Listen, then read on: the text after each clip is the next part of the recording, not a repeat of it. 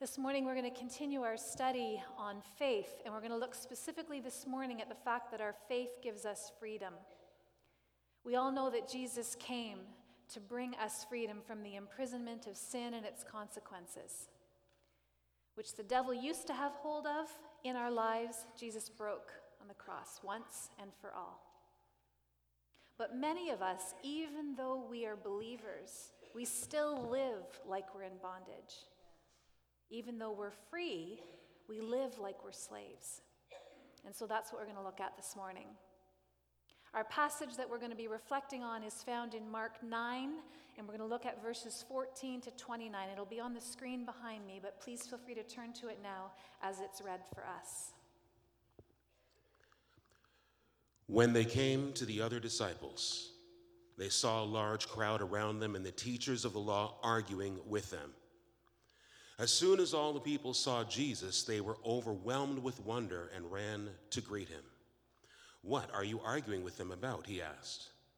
A man in the crowd answered, "Teacher, I brought you my son, who is possessed by a spirit that has robbed him of speech. Whenever it seizes him, it throws him to the ground. He foams at the mouth, gnashes his teeth, and becomes rigid. I asked your disciples to drive out the spirit, but they could not." "You unbelieving generation," Jesus replied, "how long shall I stay with you? How long shall I put up with you? Bring the boy to me." So they brought him. When the spirit saw Jesus, it immediately threw the boy into a convulsion. He fell to the ground and rolled around, foaming at the mouth. Jesus asked the boy's father, "How long has he been like this?" "From childhood," he answered. "It has often thrown him into fire or water to kill him. But if you can do anything, take pity on us and help us." "If you can," said Jesus, "everything is possible for one who believes." Immediately the boy's father exclaimed, "I do believe. Help me overcome my unbelief." When Jesus saw that a crowd was running to the scene, he rebuked the impure spirit.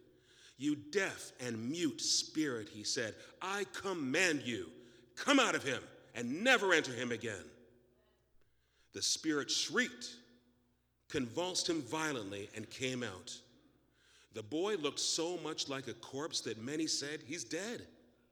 But Jesus took him by the hand and lifted him to his feet, and he stood up. After Jesus had gone indoors, his disciples asked him privately, "Why couldn't we drive it out?" He replied, "This kind can only come out by prayer." Thank you, Herbie. There are 4 responses that I want us to look at this morning. We're going to take a look at Jesus' response to the Father, to the disciples, to the boy's situation, and to us. We're going to look at the Father's response, the disciples' response, and then finally, what is our response? If we start in verse 19, we see Jesus' response. He says, "O unbelieving generation, how long shall I stay with you? How long shall I put up with you? Bring the boy to me." And if we'd read that account in Matthew, it would have said, "Unbelieving and perverse generation." Yikes.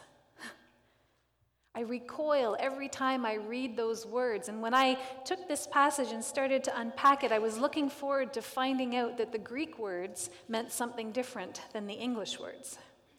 But that's not what I found. Unbelieving means unbelieving. And perverted or perverse means to oppose or distort or turn aside from the right path. Put up with means to hold up, to hold oneself erect and firm, to sustain, to bear, to endure. But even though those words sound like Jesus was being harsh, in response to what was happening, I actually don't think that's the case. As I studied this passage and looked at what happened before this situation and what was coming after this situation, I actually don't think Jesus was annoyed or impatient. I think the tone was more one of angst and longing for his disciples and for those that were around. See, Jesus had been traveling all over with his disciples, performing miracles, raising people from the dead, healing people who were sick, casting out demons. The disciples were watching this with their very own eyes. They were even participating in some of these activities themselves, Jesus' power flowing through them, proclaiming that the kingdom of God was here now. They had been a part of it. They'd witnessed it. Not only that, they'd just come off the transfiguration. They'd witnessed this supernatural occurrence that was so powerful to them, they wanted to erect altars in memory of the significant thing they'd just borne witness to. Further evidence that Jesus was God. And Jesus had just told them that he was going to be dying. And so that's the context in which Jesus said these words. And so when I think about that, I hear them a little differently. This is how I hear them. You can take it or leave it. I kind of hear him saying, come on, you can get there, you can get it. You've seen me. You've seen what I can do. You've done it yourself through my power. You can get there. You can get to the place where you can wrap your mind properly around who I am and what I'm capable of doing, and what that means for you in terms of who you are and what you're capable of doing. Don't forget, I'm dying, and it's going to be you that carries on this work. I won't be the one here doing it. It'll be me through you. Come on, you can get there. You can get to the place where I won't have to keep reminding you that I'm God, where I won't have to keep reminding you that I can do these things. The Father said to Jesus, if you can. That's the kind of stuff Jesus was putting up with all the time. People questioning his authority, questioning where his power came from, questioning whether or not he was even God. And Jesus' heart was for people to get there. He longed and had angst for them to embrace the truth. That is why he said what he said. Jesus answers, if you can, everything is possible for him who believes. The question isn't if he can, it's if we believe he can. Immediately the boy's father exclaims, I do believe, I do. Help me overcome my unbelief. I can just imagine that response must have been music to Jesus' ears. Here is someone confronted with the truth with a capital T, and they pick belief. This man was making a radical decision in this moment. I don't know if he'd ever witnessed Jesus perform a miracle before or not, or if he just heard about it. But in that moment, this man had to decide, am I going to put my faith in what I've known to be true so far? Or am I going to choose to step out in faith and believe for a miracle, believe that this man is who he says he is, and this man can do what he says he can do, that he has power over demons and can help my boy? And so he chooses the thing that requires us to go outside of our human understanding. He chooses belief and faith in the God of miracles. And what happens? Jesus rebukes the evil spirit and it goes. Jesus takes care of it. Now the disciples' response is to be confused. They couldn't understand why they weren't able to take care of that. So they asked Jesus, why weren't we able to take care of that? In Mark, he tells them it's because it only comes out by prayer or prayer and fasting, some manuscripts say. And in Matthew, he tells them it's because they don't have enough faith.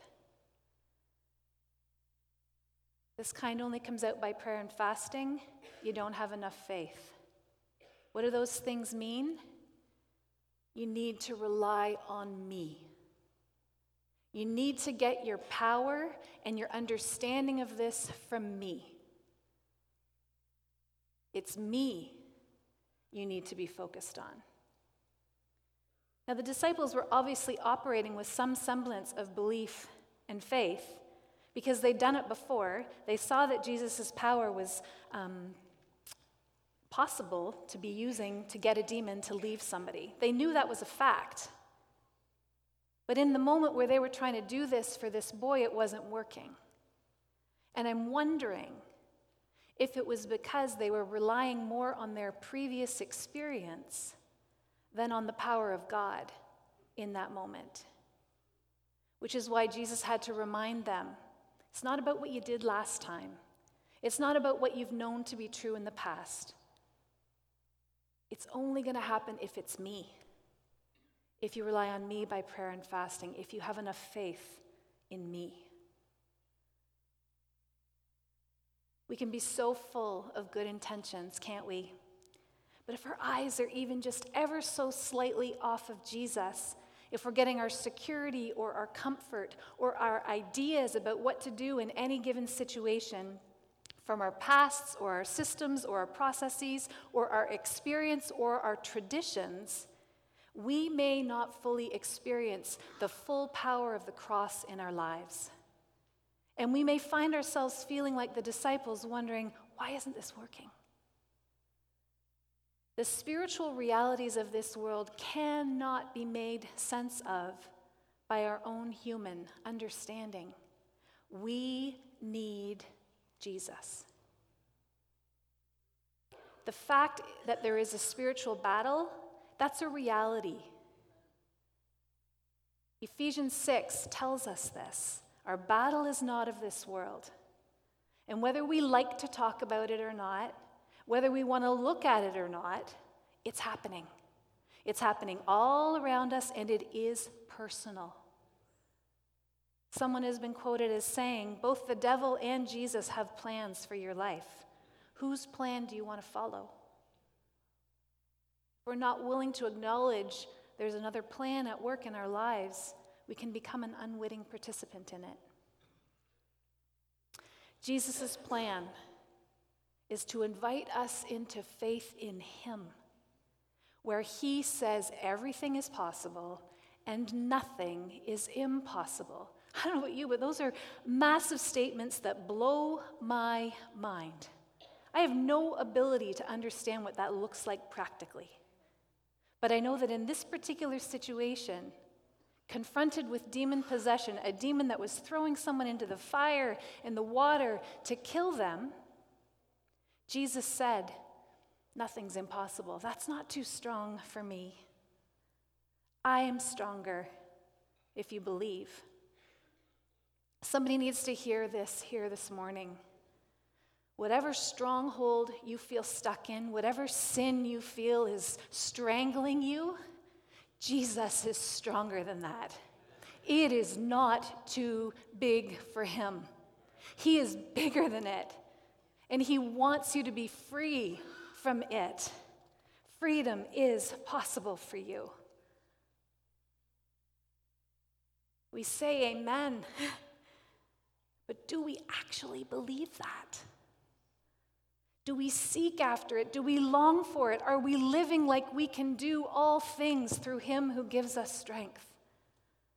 Or are we living like an unbelieving and perverse generation with a powerless faith that's just come to accept that sometimes we just can't get over the thing that ensnares us, and that we'll have to wait till heaven to be free?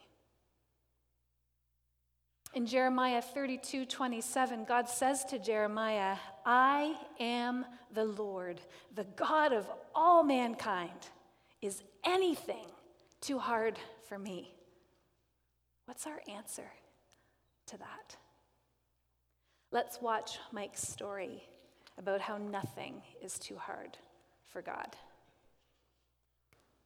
I wasn't feeling great.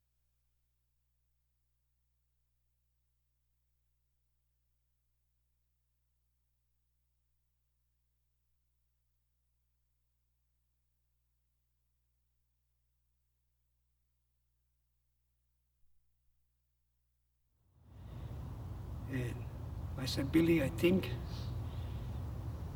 no matter what I do, I fail. It fails. And I just don't know how to stop it. He says, and I think demons are following me everywhere I go. And he looked at me and he says, you better be here tonight at 7 p.m. And I said, where? He said, here. Right in there. I says, okay. I was hoping that to see some changes. That's why I came down to get some help. And I just voluntarily walked into this church, even though I didn't know whether I'm going to make it or not, because I was lost. I remember that night that during the prayers, I started shaking inside.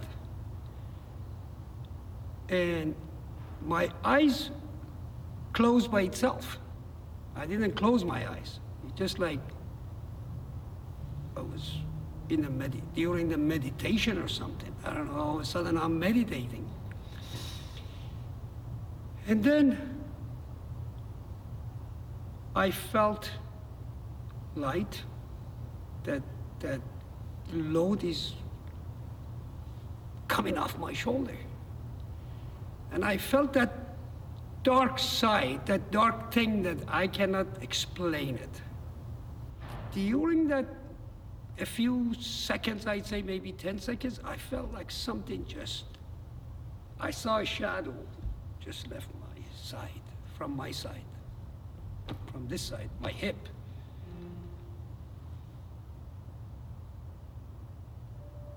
I thought my eyes are open, but it was closed, but I saw it. And I'm not the type of a guy to imagine things or create hallucination for myself. No, I was never like that. But I saw that the cross is on my right side, and I see something just left and took off from me like the speed of sound. But I see a little light too. While my eyes were closed, it was dark. But I see a little light just left my side, like the speed of sound. As soon as I opened my eyes, I'm crying, and I didn't know I was crying. To me, it was something which I call it a miracle for me. As a result of that day, that night, from the next day, I woke up. In fact, I slept really well that night. What happened? I see things differently now. Honestly, it was a brighter daylight for me than it was 2 days before. And I could not figure it out, but I said, let Lord help me out as he helped me yesterday. Let him to be my guidance. And I started from there that day. And then now I have no problem. From the next day, I was talking to people, they said, I have no problem.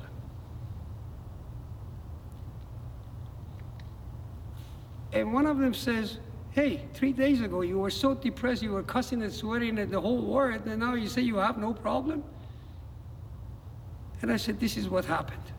I'm being honest with you, this is what happened. I don't know what got under my skin since yesterday. But I feel like I'm a different guy. I'm not that stressed out, mad, angry son of a gun. But I'm not anymore. I'm not mad at anything. And thanks to Jesus Christ and all the people in this church that supported me, backed me up, and at some point before I was baptized, they allow me to lean on them because they find out that this guy needs help, even though I wasn't asking for it, but they felt it.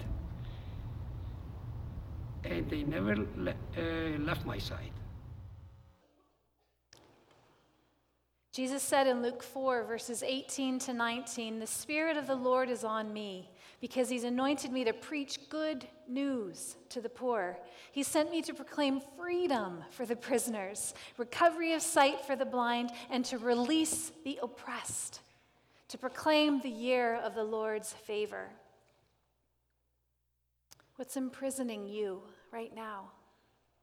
Is it anger? Is it lust? Is it pride? Is it gluttony? Is it addiction? Those things are not too big for Jesus. It is what he came for. It is what he died for. I want to highlight 3 classic tactics that the enemy uses to keep us living like slaves even though we're free. The first is the obvious one. It's sin. It's tempting us to go back into the places that Jesus died to set us free from. Those tender, vulnerable places that he knows are a weakness for us. And he just goes at it again and again and again and again, inviting us back into that place where we fall, where we turn our back on what Jesus says and go towards the thing that ensnares us. Habitual sin is something that we can feel such shame and condemnation about. You need to know it's a tactic of the enemy. It is by design. He wants you stuck. He wants you thinking there's no way out, and yeah, you're going to go to heaven one day. Jesus took care of that, but he can't take care of this. You're just stuck with it. It's funny how we can believe that God has enough power to raise Jesus from the dead and forgive our sins, but he doesn't have enough power to help us with this thing we're struggling with. We'd never actually say those words, but that's what we're saying if we think we're just stuck with this thing. Which leads to the second tactic of the enemy, getting us to believe the lie that in fact the devil has won. That this sin or temptation that we struggle with is too big for us to be saved from this side of heaven, and that we won't get to experience true freedom until we get to heaven. That's the enemy working in our lives to try to get us to think that God is not powerful enough because he knows he doesn't stand a chance if we put him against Jesus and Jesus' power. He wants us to go against him with our power because he knows we will not stand a chance. There is no amount of willpower or self-control in the human realm that is a match for the works of the enemy. Only Jesus has what it takes to free us. Some of you might be sitting here this morning feeling like I'm blaming you for not having enough faith. Please hear me, that's not what I'm saying. That's what the enemy wants you to believe, that you're stuck because of you. Yes, we're responsible for our sinful choices. Yes, we have to take responsibility for those things. But we also have to understand this is a spiritual battle. There's more at work than just your lack of self-control here. So then when we read verses like the ones we read this morning, when we're caught in the throes of bondage, the enemy whispers in our ear things like, "See, I told you, this is because you're weak. It's because of you and your lack of belief. Even Jesus is annoyed with you. He calls you unbelieving and perverse. He can't help you. You don't have enough faith for him to help you." See, the enemy would rather us to feel defeated than to believe that there's hope, because he wants us stuck in shame and condemnation and a feeling of powerlessness, so that we just give up and say, "Oh, well, I guess this is just the way it is. I'm destined to live like this until heaven." The third tactic is getting us to believe other kinds of lies about ourselves, our situation, and our God. Lies that end up forming such a great foundation to slide us right back into behaviors that get us stuck. Lies that our worth is diminished because of our sins. Lies that we're maybe not even saved because of the sins we keep committing. Lies that God doesn't care about us or has abandoned us, and that's why we keep falling. Lies that we don't currently have anything going on in our lives that needs the power of Jesus to help us. We're okay. We're doing okay. We're saved. We're going to heaven. Jesus took care of that, but we're okay now. We don't need that work in our lives anymore. We're doing well. Or that we just need to bury our heads in the sand and not look at or think about what we're struggling with, and maybe it'll just go away. Doesn't matter where we are on that continuum of lies, what one we're believing. It's a lie we're believing. And those lies make us incredibly vulnerable and susceptible to engaging in sinful behavior again, either because we're not on solid ground or because our head's in the sand. We all need the sanctifying work and power of Jesus Christ in our lives every single day, whether we're a new Christian or a very seasoned Christian. And it's a lie if you're being told otherwise. I think that's one of the reasons why we're told to take every thought captive to the obedience of Christ in 2 Corinthians 10:5, and why Romans 12:2 tells us that we're renewed by we're transformed by the renewing of our minds, because it's in our minds, it's what we believe and think that impacts what we feel and do. And it's either a gateway towards greater freedom or a gateway towards greater bondage. But it's not a lack of faith to struggle with trying to wrap our minds around how big and mighty God is. That's what the father in our story was doing. He said, I believe, but help me with my unbelief. It doesn't have to make sense to us fully for God to respond to our call for help and do something. We don't have to have it all figured out. That's not what it means to have faith. What it means to have faith is that we believe he can, even when it doesn't make sense to us. Even when we don't know how to figure out how to fix it ourselves. That's faith. That's where the power lies, in who we believe in and in what we believe he's capable of doing. That's where the power lies. When we let circumstances or people or our past experiences or our theological framework be where we put our faith, that is where a lack of faith seeps in. There are people here this morning who are desperate for freedom. Feels like everything's been tried and it's failed. Therapy, confession, treatment, attempts at self-control, accountability groups, just feels like a constant failure. Some people who are talking about those struggles, others who are hiding them, pretending. I believe it's Jesus' heart for us to be a people who are truly free. It's what he died for. I believe he wants us to be invited into a posture where we declare that we believe and where we ask him to help us with our unbelief.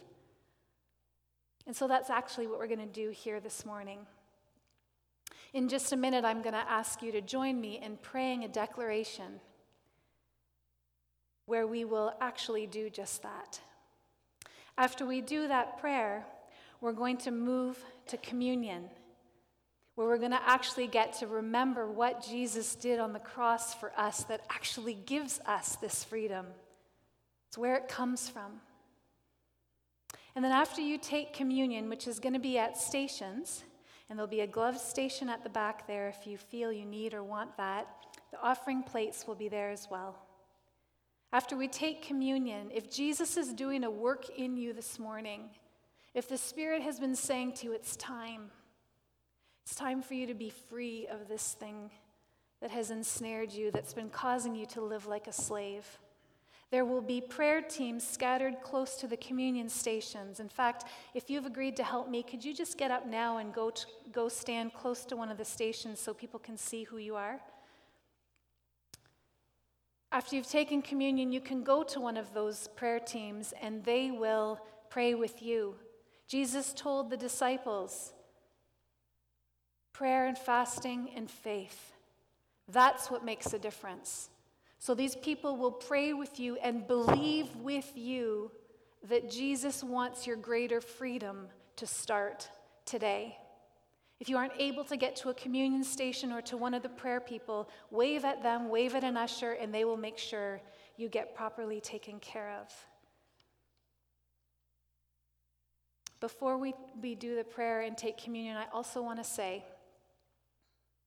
there may be some after prayer work that Jesus wants to do with you regarding what you pray about this morning.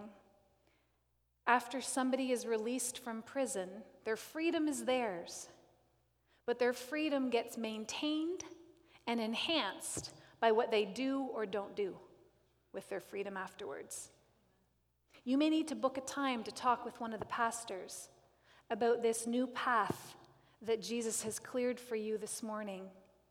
You may need to join Celebrate Recovery so that you get support for what it is that Jesus is leading you into greater freedom from.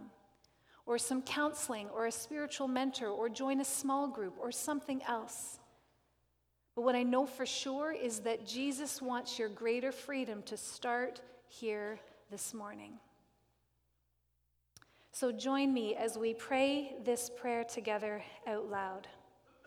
Before we do, I'm just going to ask the Spirit to speak. So Lord Jesus, I just ask that as everybody quiets their hearts before you, that if there are things you want people to have greater freedom from, that as they are praying this prayer, that you will bring those things to mind, and that they will know that that's what they're to say in that blank space, so that they are in line with what you're calling them into this morning. Amen. Okay, please join me. Lord Jesus, I believe that you died and rose again, which has secured a way for me to be saved and to spend eternity with you in heaven one day. I also believe that you came to set captives free and to release the oppressed. It is not your desire for me that I be held captive by.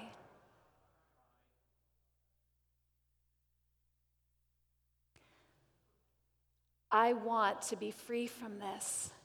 So in your strong name, Lord Jesus, I confess and refuse any and all ways that I have agreed with, participated in, and given place in my life to.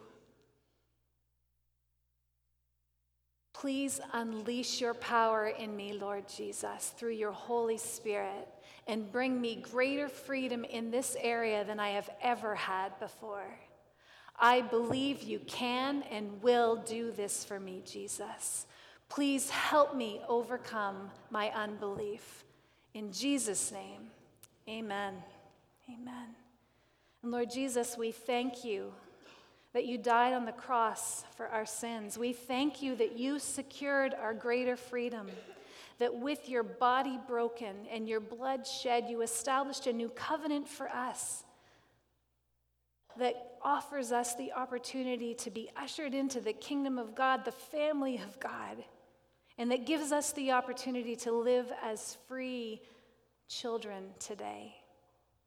As we take this bread and we drink this cup, we remember you and we thank you for your sacrifice and for your redeeming work on the cross. In Jesus' powerful name I pray. Amen.